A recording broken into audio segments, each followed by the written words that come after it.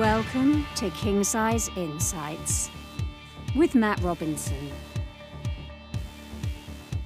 Today's guest is Sarah Pearse, author of the global bestseller, The Sanatorium.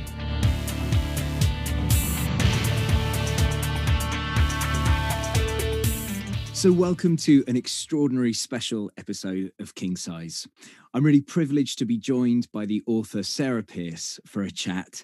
And when I say author, what I really mean to say is the #1 Sunday Times and New York Times best-selling author of The Sanatorium.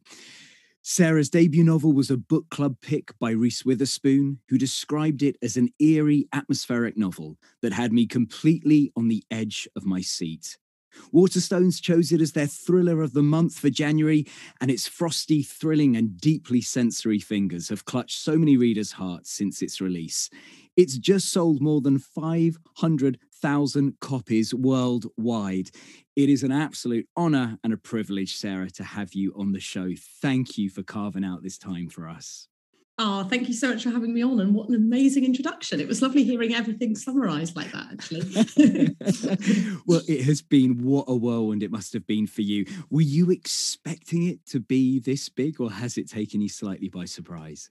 I can honestly 100% say totally by surprise. I think probably, and this is something most authors will kind of connect with, I think all I ever wanted when I first started writing the book was for kind of one person to read it and for it to be published. It was very much the case. I was kind of writing it for me. It was kind of a passion project, an idea I was sort of super excited by. And yeah, I genuinely didn't expect anything. I'm not kind of being the humble, I secretly thought. Genuinely, I had no idea. I just hoped I'd find an agent was the first step, and then eventually find a publisher. So for everything else to happen is like the icing on top of a very nice cake. Amazing. So you were writing it primarily for you to make that connection. And so just give us a little sense of how this beautiful book took shape. Yeah, no, I actually lived in my sort of early 20s. I moved to Switzerland to work for a company and kind of spent the weekends sort of exploring the mountains. And I'd been writing sort of short fiction at the time. So that's kind of where I started with short stories. And I always thought, gosh, this would be an amazing place to set a book. I'm from by the sea, where we have quite wide open vistas. And the mountains were amazing, but kind of when storms came in, which they often do in the mountains, it kind of seemed quite an eerie and atmospheric place. You kind of have these huge looming mountains you can't see for miles like you can, depending on where you are in the mountains. And yeah, I just thought this would be a great place to set a book. But it was only actually a few years ago when I read an article in like a local Swiss magazine about the legacy of sanatoria in the area, did I think, wow, I've got the idea. And there was this amazing image of an old sanatorium that had been converted actually into a hotel. And the article spoke a little bit about how sort of winter tourism in the Alps started with these sanatoria in that area. And then obviously after antibiotics came in, some of them were turned into a hotel. And I thought, oh my gosh, this could be a great place for an idea for a thriller. How would it feel as like a guest, and obviously as Ellen, my detective, to kind of stay in somewhere that had once been this really clinical environment? Yeah. And there's actually a lift station in Crans-Montana, which is the resort in Switzerland where we go to, that has actually been kind of converted into a very minimalist modern hotel. And I was kind of inspired by that as well. So yeah, once I had the idea, I furiously started writing, and that was that. So that idea takes shape, and again, you've got that hook. How easy was it then to, capture that idea and turn it, alchemize it into the writing? Yeah, that's a really good question, actually, because I think when you get the idea, it's very different between kind of having the idea and kind of getting it on the page. Yeah, right. But I think very different. But I think I already had in mind the character of Ellen. Yeah. And I had sort of her backstory. I think she'd appeared actually in kind of various guises in various short stories I'd written. Wow. So I had this sort of detective character. And then I have to say it was quite an organic, easy process. I sort of had in mind, I really wanted to write. I'd also read at the same time another article about manager of a hotel and a property developer in Switzerland, and it isn't based on him. But it just, I find the idea, and I'd read this kind of quote, and I kind of quoted in the book actually about sort of people men in particular, wanting to build sort of a monument to themselves, and kind of this idea of a hotel and that kind of thing. And that really struck me. And I just had this guy with a bit of an ego, and I just thought, how would I sort of work that in? So yeah, it kind of all came from there. It was fairly organic, and I did quite a lot of research about sort of sanatoria in general, and that was about 6 months, and then the writing process kind of took 18 months from sort of end to end, which was great. Wow. So speedy in that respect. Once the research had happened, the writing, it sounds like it really crackled and came quickly. And as you said, Ellen has made an appearance in some of those short stories. And so what I loved about the Ellen character so much is how she wasn't this superhero. She's a very emotionally vulnerable lead that I think, was incredibly human, and we could feel a real connection to. You clearly, she'd sprung up in earlier work for you, the idea of Ellen. What was your connection to her, and did she surprise you in how she developed throughout the story?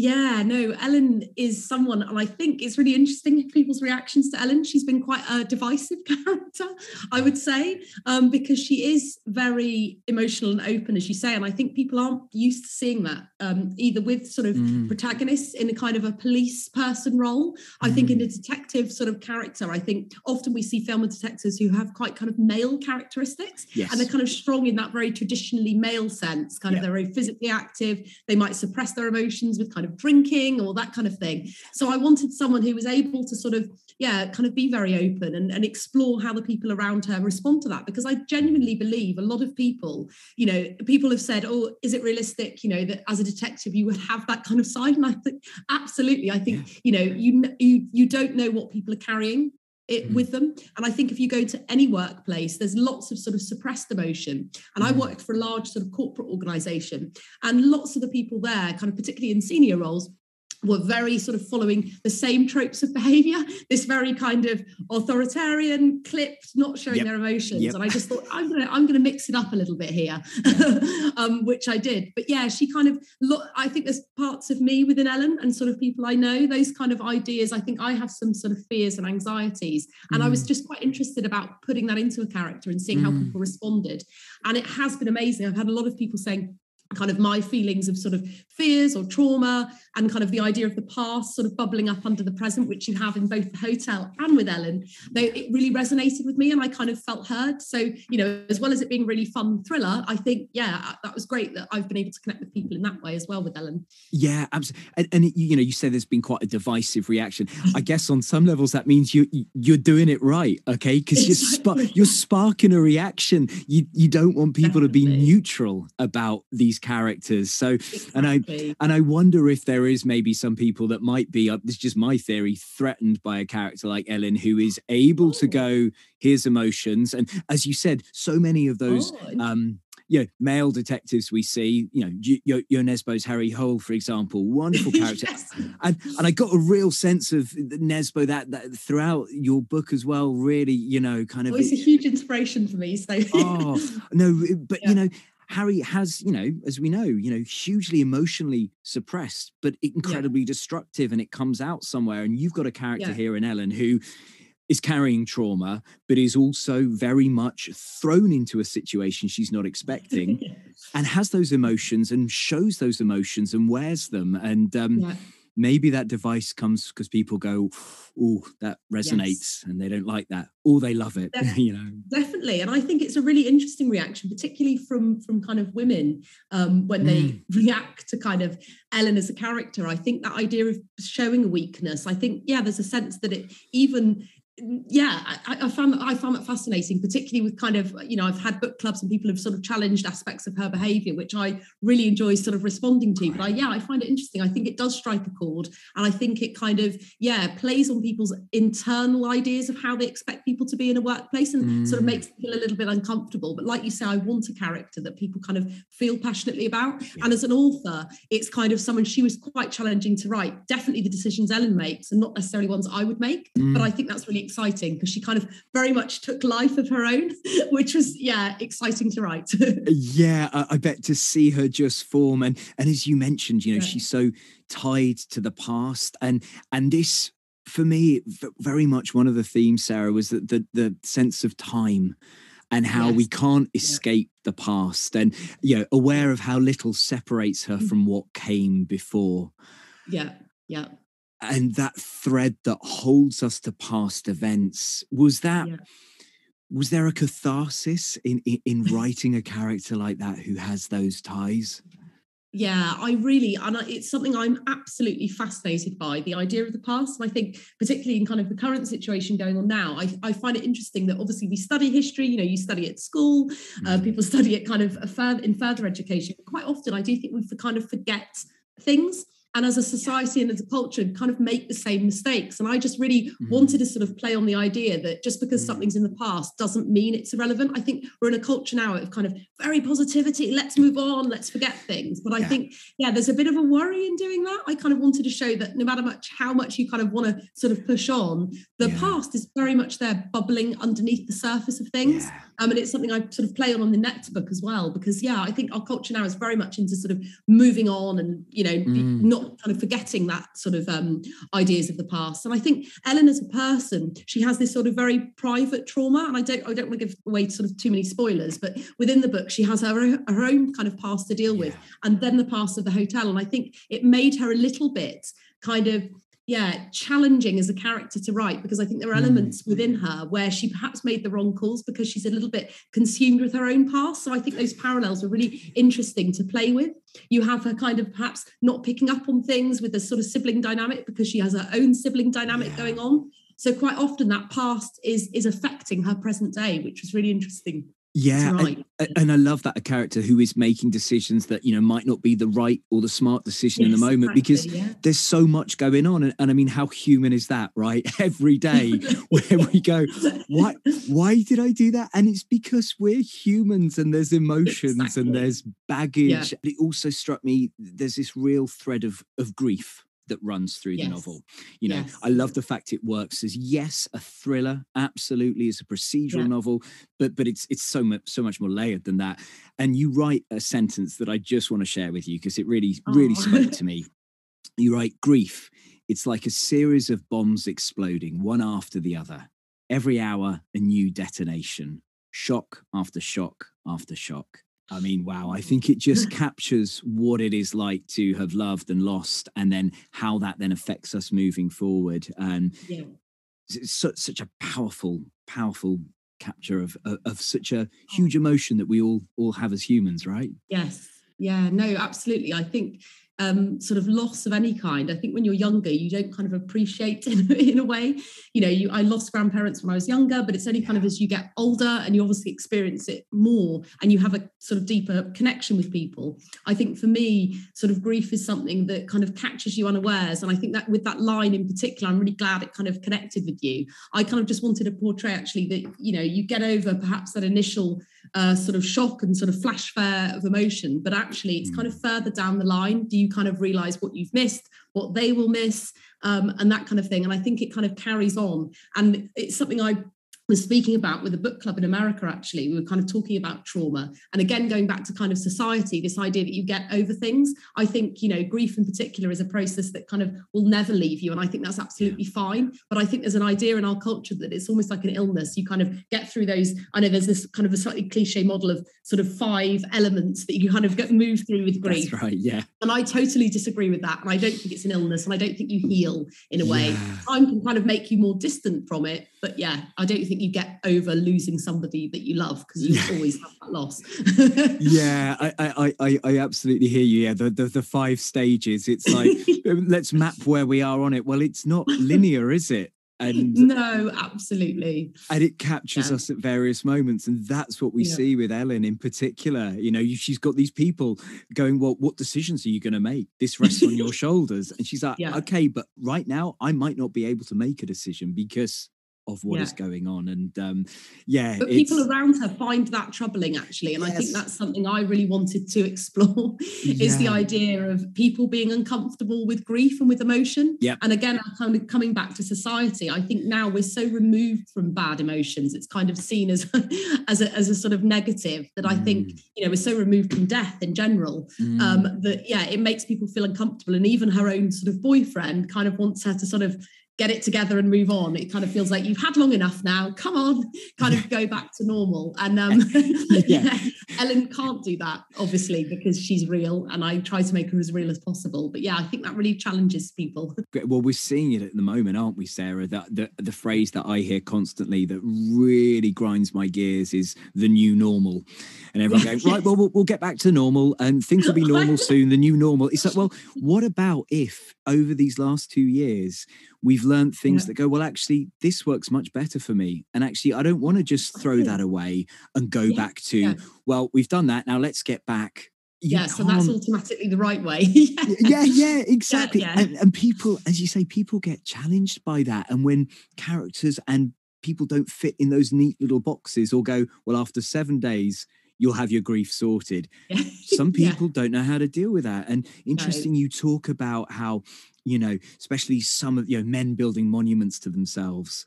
Often it is that thing, isn't it? Of that, hierarchy that used to exist, it still does, that's being smashed bit by bit of, the male way of approaching things and what gravitas actually is. This is something I find fascinating. It was within, and this is why I think Ellen has troubled people a little bit, because I found it in the workplace. Like if you're enthusiastic, or if you're, I don't know, just overtly perhaps emotional, that's seen as something negative, and you can't be seen as someone authoritative, or you can't be seen as intelligent if you behave in a certain way. And I think, you've got to kind of smash through that. And I think there are actually, female traits, which often probably men feel as well, but feel they can't express because it's kind of looked down on. And I think actually, why not be open to that way of approaching things? Why not in a meeting, you have an emotional discussion about something? I think that idea that you have to behave in a certain way is very sort of outdated. And I'm hoping, as we go forward, that things are a little bit more open. And again, and characters like Ellen and books like Sanatorium play a part in that, because it gets us talking, gets book clubs talking, gets people that read this talking and going, well, I love this character. You didn't. What's going on there? What's causing that reaction? Yeah. And I think the idea, one of the things which people have kind of called out upon is they kind of get upset by sort of Ellen's, what they consider a weakness. And I think in terms of being overtly emotional, and I do think that plays into sort of our society's kind of, particularly in the UK, probably. I know that sounds awful to the US, but kind of that idea of sort of repressing emotion. People are uncomfortable. Stiff upper lip, right? The stiff upper lip. That's kind of like, very challenging for people to sort of deal with. And I find that really interesting as well. And I think, why is that seen as a weakness, that you are kind of open about, I'm feeling this way, deal with it, kind of thing? Absolutely. Well, we're known, aren't we, in the UK, as, people go, well, you say one thing, but obviously that's not what you mean. Because culturally we hide what's going on. So I love the fact that, as you said, she surprised you and started to take shape and really bring those emotions. But as alongside Ellen, what I found so striking is the sanatorium itself, the building, Le Sommeil, is equally a character in its own right within the novel. What was that like to bring that character, bring the building as such an integral character? Well, it was actually really exciting, because, as I say, it was very much the building itself in the initial article I read that kind of really captured me. So I kind of spent a lot of time sort of researching the architecture and that kind of thing, and I really wanted to get the building right. But I have to say, I don't think I ever planned the building to be as much of a character as it became. It was amazing. As I was starting to write, I kind of had lots of ideas, and the various things with the artifacts displayed in the glass boxes, etc., which I know has given a few people nightmares. That those kind of elements very much grew. But it was fascinating for me. And I have to say, even now, I could walk around the building in my head. It's so vivid to me. And that's really exciting as an author. I think, you have an idea that you want to write when you feel that way. I could very much feel the building almost as a living thing. And there's a book by Sarah Waters called The Little Stranger, where she has a building called Hundreds Hall, which captured me in that way. And that was very much an inspiration for how that became kind of a character. And even that building, again, I could kind of walk around. I think it's amazing when someone can conjure somewhere that you can kind of sort of live and breathe. Complete, as you said, it's a living thing. I could so picture the building. I could so picture the labyrinthine feels to it, exactly what's in the glass boxes. It was so vivid. And I find myself, even when I wasn't actually reading it, when I put the book down, it was there playing in my mind. I was thinking of the shape, the geography, the angles, the hidden spaces. Yeah. And as you said, you managed to conjure and capture it so clearly for those of us that have never been, last 2 years haven't left Reading. So, but thanks to your book, you transport us somewhere, which at times I was thinking, I really don't want to be here, because it's chilling. I mean, there are moments where there is it's really chilling. It's really graphic. It really goes for the jugular, which I loved. Yeah. Yes, it's kind of becomes a slightly malevolent force, actually. And I think it's really interesting because it kind of played, you had the external geography of Switzerland and the mountains and that kind of thing to play with. But it was really good with Ellen. You had sort of two kind of things in the environment that were sort of out to get her in a way. I kind of felt you had the hotel and then you had the sort of external environment. You have the avalanche and the storm. So in terms of sort of adding tension and sort of pushing her to her very limits, you really do that with kind of two elements at play, which was really fun. Yeah, and it had echoes for me of, and I know for a lot of our listeners of the Overlook Hotel in Stephen King's The Shining. Again, a building that has a malevolence and is a force to be reckoned with. So as you say, the protagonists have to deal with that alongside all the human battles they're fighting externally and internally as well. Yeah. And the nature you captured, Sarah, there, the beauty of it, but also the savageness of and the cold. Yes.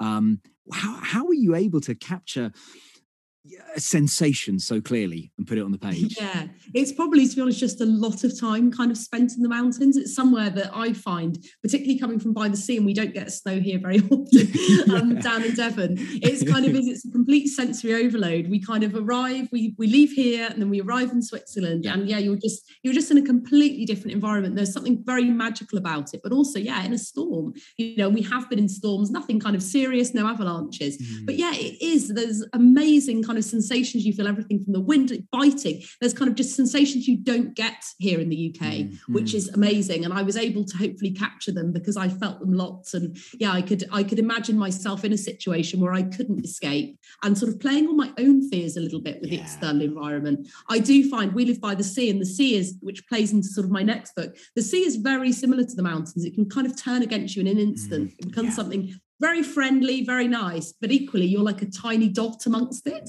which I'm really interested in. And Sarah, I've heard you say before that you're drawn to the dark and the creepy. Yes. What is it that pulls you there? Yeah, it's interesting, actually, the sort of dark side of things. I'm not actually a big sort of fan of sort of horror films or anything too graphic. It's kind of a little bit too much for me, but I'm very just interested in general. Again, it's sort of a bit similar to sort of the past bubbling beneath things, that kind of darker side. I think there's a lot that we don't sort of explore about kind of things, our environment, but also ourselves. And I think that's something kind of we see with Ellen, with her brother and sort of the characters around her. How much do you ever know someone else? I find it quite a terrifying sort of idea that you can be really close to someone, but not know necessarily what they're capable of and everything about them. That for me is kind of the biggest horror. You could be living with someone and not know them fully. And I think we kind of play on all of those sort of fears and the sort of dark and creepy side of landscapes and environment. I'm just drawn to sort of everything, that you kind of feel there's more that's gone on, things with a rich history. I love sort of abandoned buildings and kind of repurposed buildings. So buildings that, you have hotels that once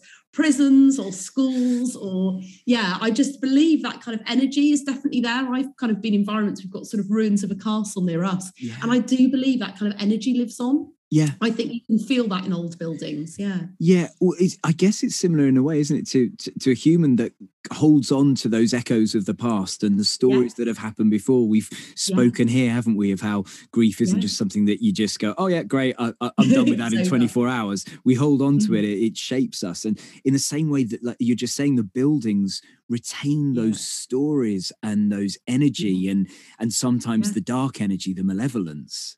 Yes, exactly. And I think I'm fascinated in the past kind of how our sort of moral codes change as well. I think in kind of what is acceptable and what's not. And I think the idea that kind of things might have happened, I kind of touch on this in the next book, that kind of wouldn't happen now. It's amazing, isn't it? Like when you think back at the war, and the Holocaust, what people thought were acceptable. And actually the passage of time isn't huge between now and then, but it's just amazing what one generation to another, you can kind of, how things change and what people are capable of. And could it happen again? Look at the situation now. You've mentioned obviously that there is a new novel that is coming out, and tell us what you can about that. Well, Ellen kind of is escaping the mountains, which I think she's quite relieved about, actually. So she's coming from a very cold environment to a very sort of warm environment. That's what I can definitely say that. But yeah, she's sort of, it's on an island. It's based on sort of a fictionalized version of an island near me on the coast. So we're going to the sort of extremes, but it was really exciting for me to sort of write about somewhere locally. And it's a place that's always captured my imagination, lots of sort of rumors swirling around it. So yeah, Ellen's based on an island, but it's really interesting. Her boyfriend, Will, we kind of meet obviously in the sanatorium. We learn he's an architect. And something I can kind of give away actually is he is actually the architect for the retreat in the book, which is located on the island. So we've got a really sort of interesting dynamic from the get-go. And we have a sort of another dark and creepy case on the island, but at the kind of retreat he's designed. So it's a little bit different in that we have a kind of group of sort of family members, a sort of family that's been sort of, I wouldn't say they're kind of not antagonistic with each other, but there's sort of an interesting dynamics between them. But they're coming together for a holiday, and we kind of follow them alongside Ellen on a case. Yeah. Well, I'm one of the many that can't wait to read that. So 500,000 sold. And obviously, you know, those numbers are just racking up day by day. I mean, when you obviously were writing Sanatorium, there's a debut novel. Yeah. You know, was there a pressure or was there a freedom, and how might it compare to writing the follow-up to a book that, has been a huge global success? That is no pressure, right? Great question. No pressure. No, it's like when you're writing the first one, I could genuinely take, you can not take as much time as you like because you want there to be an end point. But you don't have that sort of deadline hanging over your head, which is sort of initially one of the biggest things. So when you're writing that second book, and I was writing it during the pandemic with my children at home and everybody at home. So that was a different experience in one way. But one thing that was really nice about sort of writing the second book is that I knew Ellen really well. And I kind of had set the scene for sort of lots of dynamics. There's sort of lots going on with her boyfriend, Will, sort of his family members. I had lots of ideas actually when I was writing the Sanatorium of how I might kind of continue Ellen's story. So that was really great in some way. But I think you have to sort of push away the idea of any pressure. I didn't know it was going to be a success. So I think it was just a huge bonus. And I think in writing the second book, you can just write, again, a story that you're really excited by, and you just hope kind of people connect with it. I don't know how it will be received. I hope people will love it. But you've just got to, in a way, cut that loose, because I think otherwise you probably wouldn't write a word.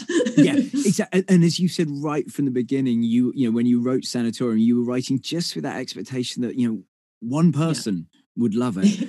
Exactly. Because that can be life-changing for that person. So I guess are you still able to hold on to that value, or does that get harder with the success?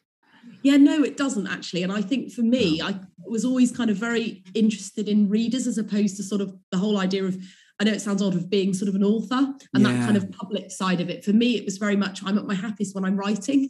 And I love that connection with readers. So when a reader sort of messages me on Instagram or one of my social platforms, I love that kind of engagement. And it's amazing during lockdown how I was able to do sort of all of the Zoom book club calls and kind of connect with readers directly. So that for me is the excitement, and still is the excitement when I get kind of something through from a reader over in the States just going, oh, your book really spoke to me. Or lots of people have said it's the first book I've been able to finish in sort of 5 or 10 years, which was amazing. Because it was a page turner. Wow. So your book switched me back onto reading, because it was kind of like, people have said it's a proper story, and it's obviously subjective, but that for me was huge, because I wanted to write a book that was really brought me back to what I loved about reading as a child. Is the sort of good old fashioned stories with lots of excitement and adventure and hidden areas, and as well as the other stuff we've discussed, there is that element of plot which I'm really excited by, that idea of finding and exploring and discovering, and that's something I wanted to write a book that I would enjoy reading, so I'm glad it connects people in the same way. And with that plot, Sarah, did you without giving away too many tricks of your trade or the magic, did you outline that plot? Because I know, obviously when we talk about Stephen King books, he's very clear about, he doesn't do an outline. He kind of just goes with the character, sees where it goes. What was your process for actually the plot? Because as you say, that's an integral part of this wonderful novel.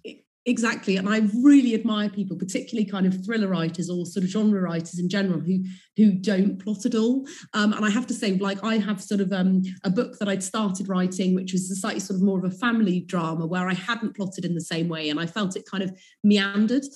So I was very sort of strict with the plotting with this book. And I had definitely had certain kind of elements within the plot that I knew I wanted to hit. And I was really key about sort of the midpoint of the book and that kind of thing. And I think, for me, having that has been a freedom. So having a structure is a freedom. So I didn't have every scene mapped out. And again, I admire people who know and can think of all those scenes and don't deviate. But I had a loose sort of structure of sort of points I needed to hit within the book and knew where Ellen was going and her kind of character arc. But beyond that, kind of things evolved as I went along, which is really nice, because I think as an author, it's nice to sort of tell yourself the story to a degree. You don't want to kind of have everything mapped out. But for me, there's freedom in knowing where the book is going and knowing how you're going to end it. I couldn't work in that way, but I admire people who do. That makes total sense. And so you've got it mapped, you've got this plot, you've got the ideas, and then obviously you're also having to homeschool. The kids are at home. There's lockdowns going on. I mean, for most of us, just being able to try and get through an hour of maths was enough. You were having to do that. And also you wrote this novel. I mean, first of all, amazing. And thank you. How did you juggle all of those demands that, that maybe at the moment you just wanted to sit down and write, but you got to juggle all these other things. How was that? I probably juggled it quite badly, actually. I'll be honest, I definitely had my deadline extended because I just couldn't. There was no way with my original deadline. It was like after day 2 of homeschooling. And it was kind of, my oldest was very much kind of able to work on her own, but the youngest kind of needed my help with the mouse and moving the computer. I couldn't. There was no way. And actually, I was writing at the same time the Reese news came out, and I had all the publicity for that to do. So, it was crazy. And I definitely kind of had to put the writing on hold while I was doing the publicity and sort of the bulk of the homeschooling. But I just had to be really kind of considered about when I wrote. So it would kind of be like my husband would take my children out at the weekend and then I'd kind of write. But it was a shame because my writing tended to be squeezed in what should have been downtime. My usual working day was obviously taken up with the homeschooling. So it was really hard. And I'm someone who kind of likes to write in silence. The editing, not so much. I find I love the editing process and I can kind of have a bit more noise around me. But that kind of very creative where you just need to sit down and write, I need silence. That was so tough.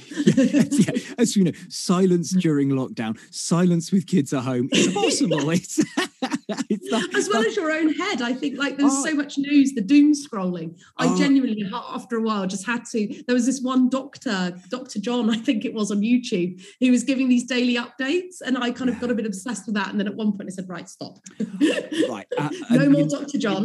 No more doom scroll. Well, my wife said it to me the other night. I woke up at like 4 a.m, and just the brain's whirring with everything and what's going on and globally. She's like, are you doom scrolling? And I was like, actually at the time I was like, I'm actually looking at Wordle, but but I remember during it gets kind of in your head, doesn't it? And you kind of and I think the availability of the news, like on Twitter or all of those kind of, I think we become little armchair experts, don't we, about things, which isn't always healthy. No, which is why, again, the power of escapism, the power of being able to fall in love. Those writers, those readers that wrote to you and said, yours the first book I finished in 5 years. You've got me back into reading.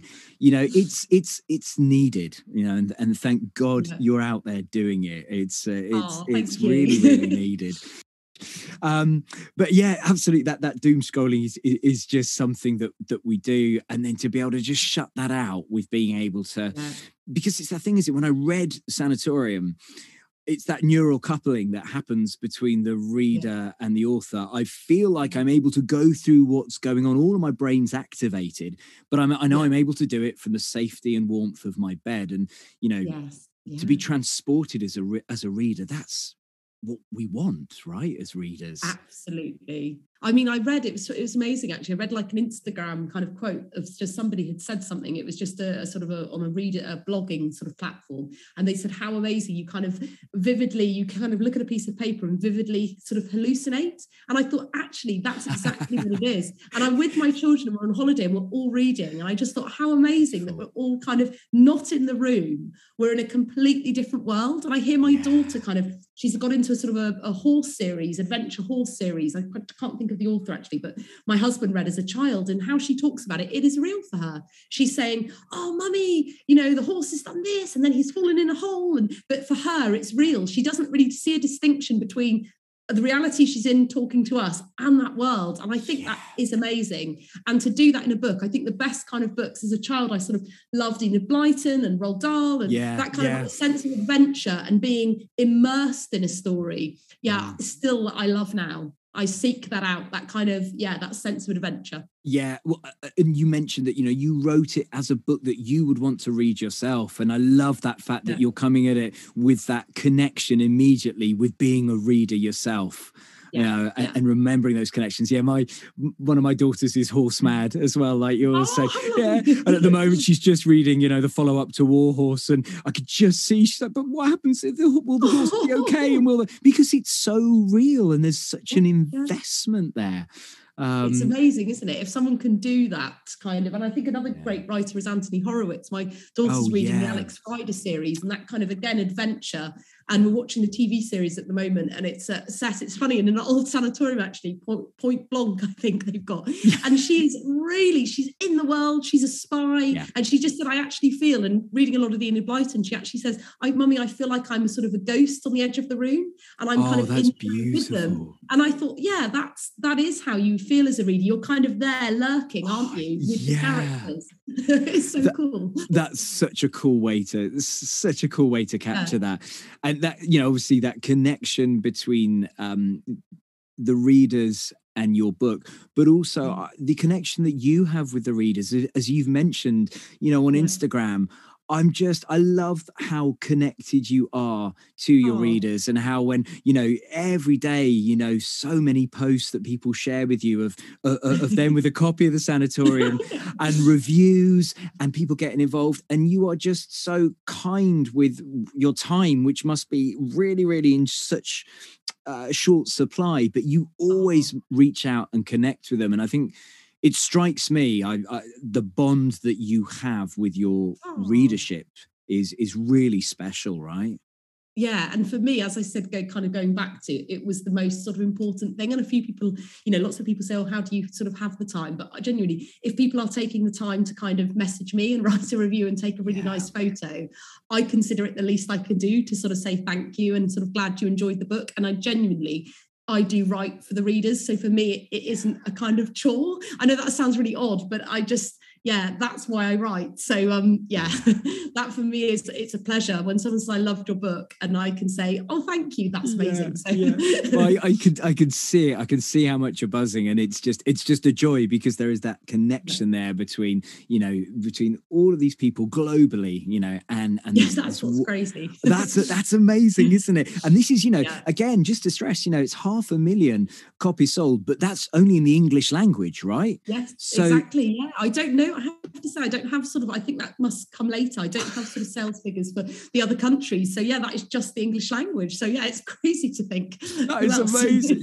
And also on Instagrams and on social, seeing, you know, the beautiful videos that were made, you know, to promote the book, you know, that have a filmic quality. And I mean, right, Sarah, this is crying out to be made. You know, it's so cinematic. Yeah, it's interesting you actually say sort of the cinematic side of things, because I think probably how I write is quite cinematically, in the sense I see things kind of, I'm a very visual person. So kind of I see things as sort of scenes in a way from a film. So I'm glad that came across. But no, I can openly say the news kind of hasn't been officially announced, but it's sort of out there. The film rights have been sold. So yeah, fingers crossed. Okay, so they come to you and they go, Sarah, so listen, this is your creation. You're the casting director now. Who could you see playing Ellen? I kind of actually had scrapbooked one of my inspirations for Ellen, but it was kind of an amalgamation of a few people. And I'd shared an image and someone said, oh, actually, that's a French actress, which I didn't know. I thought it was just a model in a magazine. Yeah. So yeah, I don't know her name actually, but there's a French actress which people had said, oh yeah, that is Ellen, who you've described her. But yeah, I don't know if you have an idea of who you could see. Well, yeah, it's funny you say about French, actually. I kind of was almost thinking, I think she's not the right age for Ellen, but like an actress like Juliette Binoche, someone like that who has that real kind of, there's a vulnerability and there's something of a fragility, but also a real strength and real uniqueness. I like that idea. An actress who can capture all of that. So you say about having, when you write, you need the silence, but when editing is a different, can be a different beast. Yeah. What was the editing process like for Sanatorium? Yeah, no, it was actually relatively sort of straightforward, I think, in terms of, because probably I'd spent quite a lot of time polishing the book. And I think it's quite different when with your debut, you polish it because you want it to be the best it can be before you send it to an agent. And then you spend time with your agent, obviously doing that before you send it to a publisher. Yeah. Whereas with the second book, you're sort of working more with your editor directly and it's slightly more collaborative.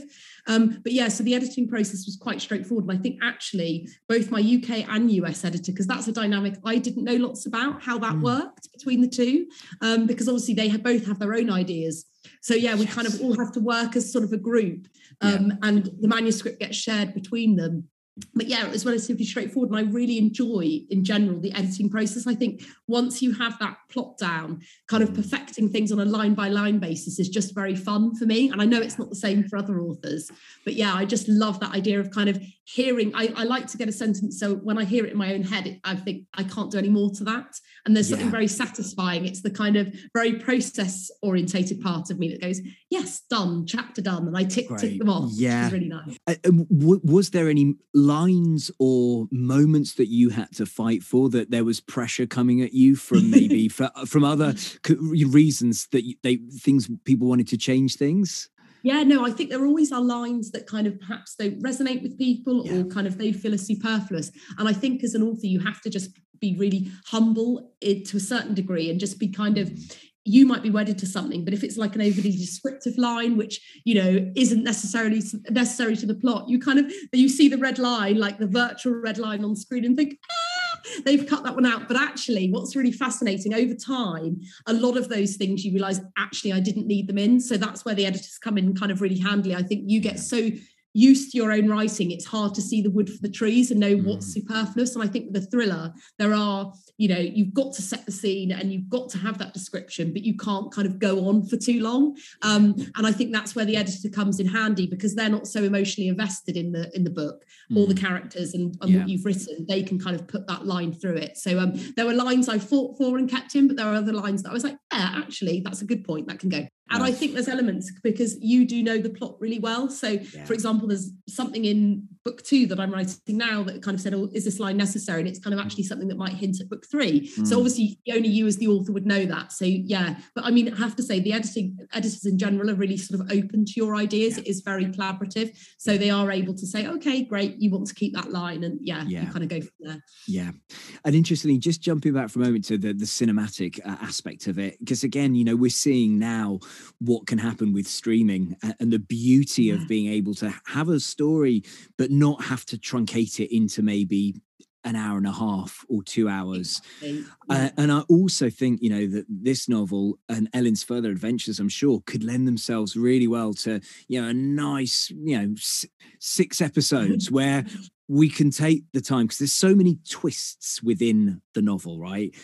There's so many you end your chapters with always a real cliffhanger, which again is such a wonderful narrative technique to get to make us just, it was very hard to just read one chapter, all right? And go, good. It's like when the thing starts scrolling next episode, you go, well, I shouldn't, but I've got to. Actually, click. Yeah, absolutely. So I think this could really lend itself as well, perhaps, to that format. Definitely. And I think I agree with you. And that's something we discussed kind of when you sort of, meet sort of virtually with people who are sort of interested in it. That's something that is discussed. Would it sort of lend itself to a film or kind of more of a series? And I think Ellen has quite a backstory as well. And I think, you would want the time to sort of develop that. And also, the kind of secondary plot you have running along with sort of her finding out what happened to her brother and that kind of thing. And I agree. I don't know how in a film you'd perhaps do that. I don't know. Yeah, because again, the narrative technique you had, I was so impressed by the control you had over it, because you gave us these little fleeting flashbacks of an event that happens. And again, this doesn't give any spoilers away, but as a reader, we're jumping back to something has happened, okay, that's informing what's going on now. But you are able to pace it and keep your cards to your chest until it's right for the story to be revealed. Yes. How are you able to balance that without not, having that restraint? Yeah, it is really hard, because I think you also often it's the perils of being a debut. It's kind of the info dump at the beginning of the novel where you kind of just you think, I should tell them everything so they know the character. But I think that's just something you kind of have to sort of pull back on. And it's like you say, just working out, actually, I can sort of drip feed that information. And as long as the reader isn't feeling cheated, like you're kind of deliberately, sort of withholding too much, I think you've got to, there's a balance between getting to know that character and then, as you say, sort of dropping it in at the right moment for sort of maximum dramatic sort of impact. And I think with Ellen, it worked quite nicely because she had been away from Isaac for a while. I think that sort of revelation, without giving too much away, the revelation that happens, it wouldn't have worked at the beginning because they don't have that relationship yet. It's building throughout the novel. She's questioning him. She's suspicious of him. They have kind of various confrontations. And I think it kind of worked that in the terms of the narrative that it came out when it did. Yeah. I don't think you could have done that sooner in a way. And I have to say that's something you work through lots. I mean, I had definitely had more at the beginning in the first draft. And then that's something I just sort of, through sort of editing and the actual process, I was kind of learnt to become more restrained, I'd say. Yeah.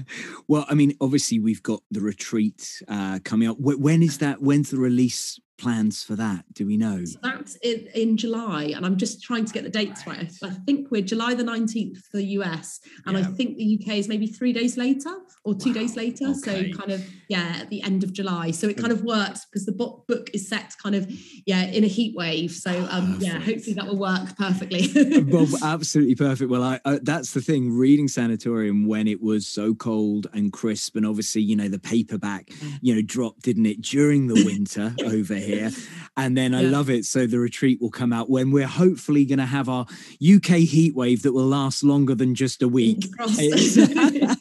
And then moving forward, I mean, as a reader, I'm a huge fan of collections. Again, we mentioned Yo Nesbo and the Harry Hole collection, where you just discover a character or a writer and you go, oh my God, and there's like 5 or 7 of them. And you see that happen. With Ellen, is there a sense maybe that there are many, many adventures to be had? Yeah, I mean, Ellen as a character, it kind of depends, I think, a little bit. I have like an idea for the third book, and kind of, without giving away too much, something that's sort of at the end of the Sanatorium, sort of, there's kind of a sort of little plot rolling through, which, may come to a conclusion in the third book or may not. But I kind of have a sort of narrative arc that I'm working on there. But beyond that, I think Ellen and sort of her family, she's got obviously an interesting relationship with her brother, and we don't know too much about her father. So as a character, there's sort of lots of room to play with. But I also have a really, very exciting idea for a standalone, another thriller. So I'm kind of juggling between those, but definitely a book 3 will be another Ellen book, and then a standalone, and then potentially coming back to Ellen. I think she's got lots more stories to tell. But are you a writer that is able to write like a couple of books or parts of them at the same time, or how might that work, do you think? Oh, you're reading my mind. This is so strange. I'm not usually, but actually, because the standalone, I've got an idea that I'm sort of hugely excited by. So it's kind of, there's restraint because obviously I'm, on deadlines for various things and will be. So it might well be that kind of is written in parallel with the third book, because I can't stop myself. But when you have an idea you're really excited by, and the Ellen book 3, I have a really exciting idea, and then book 4. So it might be that both of them. I have two journals side by side. Then to just do a standalone, I guess with that there must be it will almost maybe feel like without any weight attached to it. There might be even more of that freedom to it because it's standalone.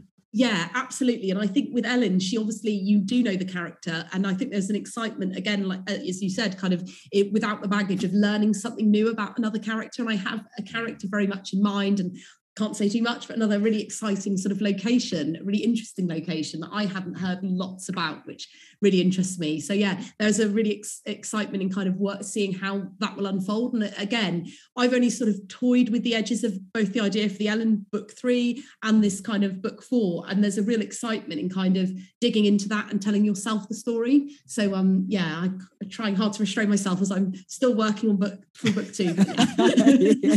Give us a sense as your readers, as Sarah Pearse, the author, when you're capturing those ideas, do you capture them on your phone? Do you write them down? What's your way to trap those sparks? I'm very much anti-digital for writing, because I do go onto my laptop when you absolutely have to, when it gets to editing and that kind of thing. But I'm very much someone who the initial ideas flow on paper. Yeah. So for me, I've already kind of written, I've got like a notebook for my book 3, and I've already, when I was on holiday, the ideas, because I had a little bit of headspace, were coming sort of freely, and I sort of write down on paper and then will transfer to the laptop. But I have to say, even when I'm editing or making big sort of structural changes, I'm someone who goes through the laborious process of printing things out to read. It just doesn't get into my head digitally on the laptop. I can't see my scenes. It's transformative. I could work on a scene on the laptop for 4 hours and not do what I could do in 15 minutes with it printed out. It's crazy for me. But makes total sense to so many of us. There's something I think about that tactility, isn't there? And about that connection with the page. And it's just so robust. And I mean, again, from a reader's point of view, it's why, the Kindle absolutely, serves a really great purpose. But I like the physical copy because there's something about holding it, the crack in the spine, the weight of it. It's there's a connection. And I think it goes into your brain in a different way. I'm sure there must be something. I really, I will happily read on the Kindle, and often I'm reading some early copies of books which are only available digitally. Yeah. I just find I don't connect in quite the same way. It's very odd. I think because maybe we're so used to, when we're looking at a screen or doing something digital, we're so used to scanning or maybe that's what it is. Working quicker. Whereas with a book, you're tethered to the way that print or the font looks, and it just feels like a commitment, in the same way that I'm one of the old fuddies that plays vinyl, because I like the commitment of going, right, I'm not gonna skip a track. I make a choice and I take it out and I put it on.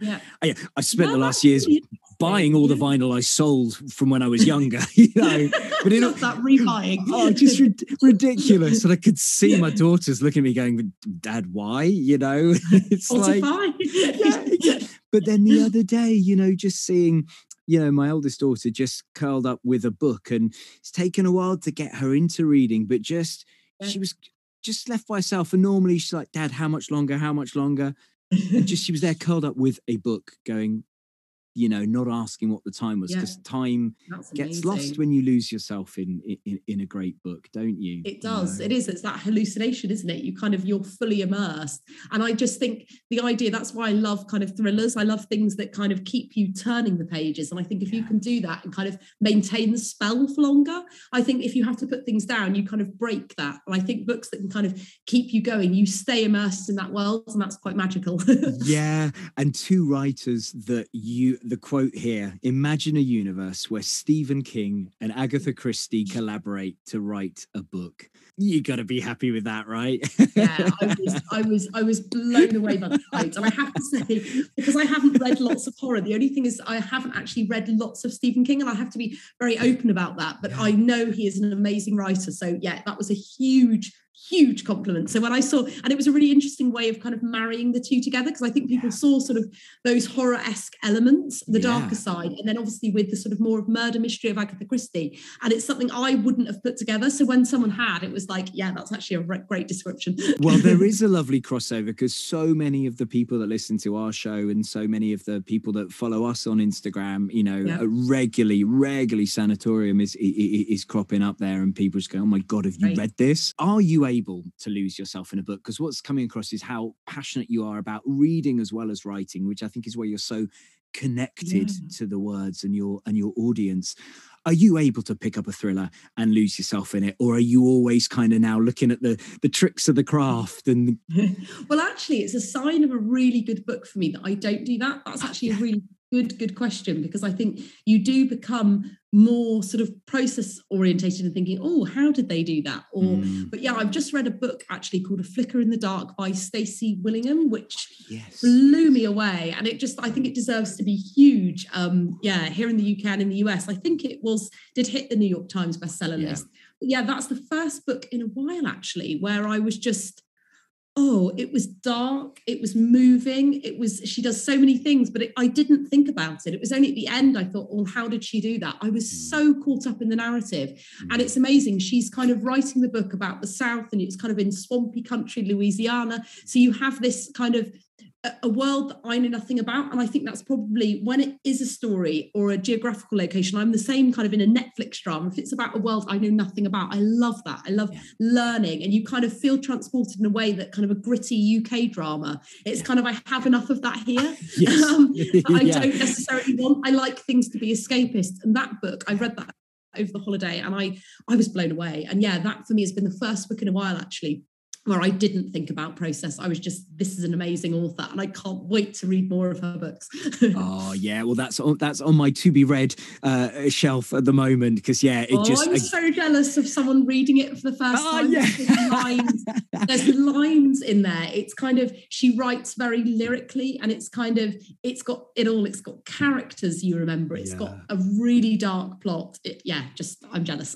Well, listen, it sounds like you're also describing your amazing book there, you know. And again, I love that what you say, that jealousy of someone reading something for the first time, you know, when you can go back and go, oh my gosh, you're reading that, you're just at the beginning, and this is going to be life-changing. And then sometimes they just look, you go, oh yeah, okay, fine, you know. Right, okay. But it matters, doesn't it? I remember working with a colleague a few years ago, and I just read A Little Life, and I was like, oh, you're reading that? She's like, yeah, I hate it. And I'm like, oh, well, I can't talk to you anymore. I'm sorry. That's just, I'm judging you on that. But but that's when you're passionate about books, that's what you do, right? But it is really hard, isn't it? When you've got someone in mind that you think would like a book, and if they don't connect it, they go, and I say, oh, have you finished that book yet? Yeah, it was okay.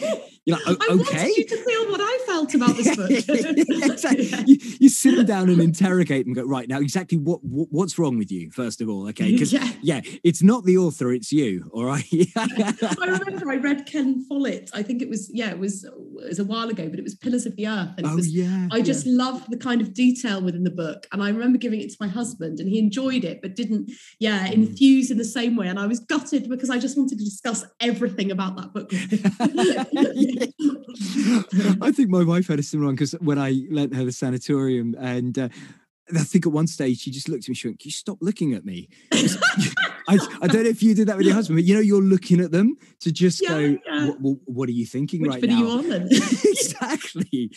But that's because, Sarah, it matters and it is important. And thank you for just, writing a book that absolutely transported me, gave me the escapism I needed, but also really, really touched my heart as well. And It's a real joy to talk to you. Oh, that's a great summary. Thank you. That's really I love hearing how people respond to the book. And yeah, thank you. So the retreat is going to be out. We're going to be having our heat wave, and that is going to be the book that we're going to see bookmark people's summer, right? Yes, fingers crossed, lots of people read. So will do. Sarah, listen, it's been an absolute joy. Thank you for your time. Oh, thank you for having me on. King Size Insights was presented, edited and produced by Matt Robinson. Find us on Instagram at King Size Podcast. Music, Firestorm by Last Picture Show, remixed by Brian Southworth Turner. And all King Size episodes are available on Spotify and iTunes.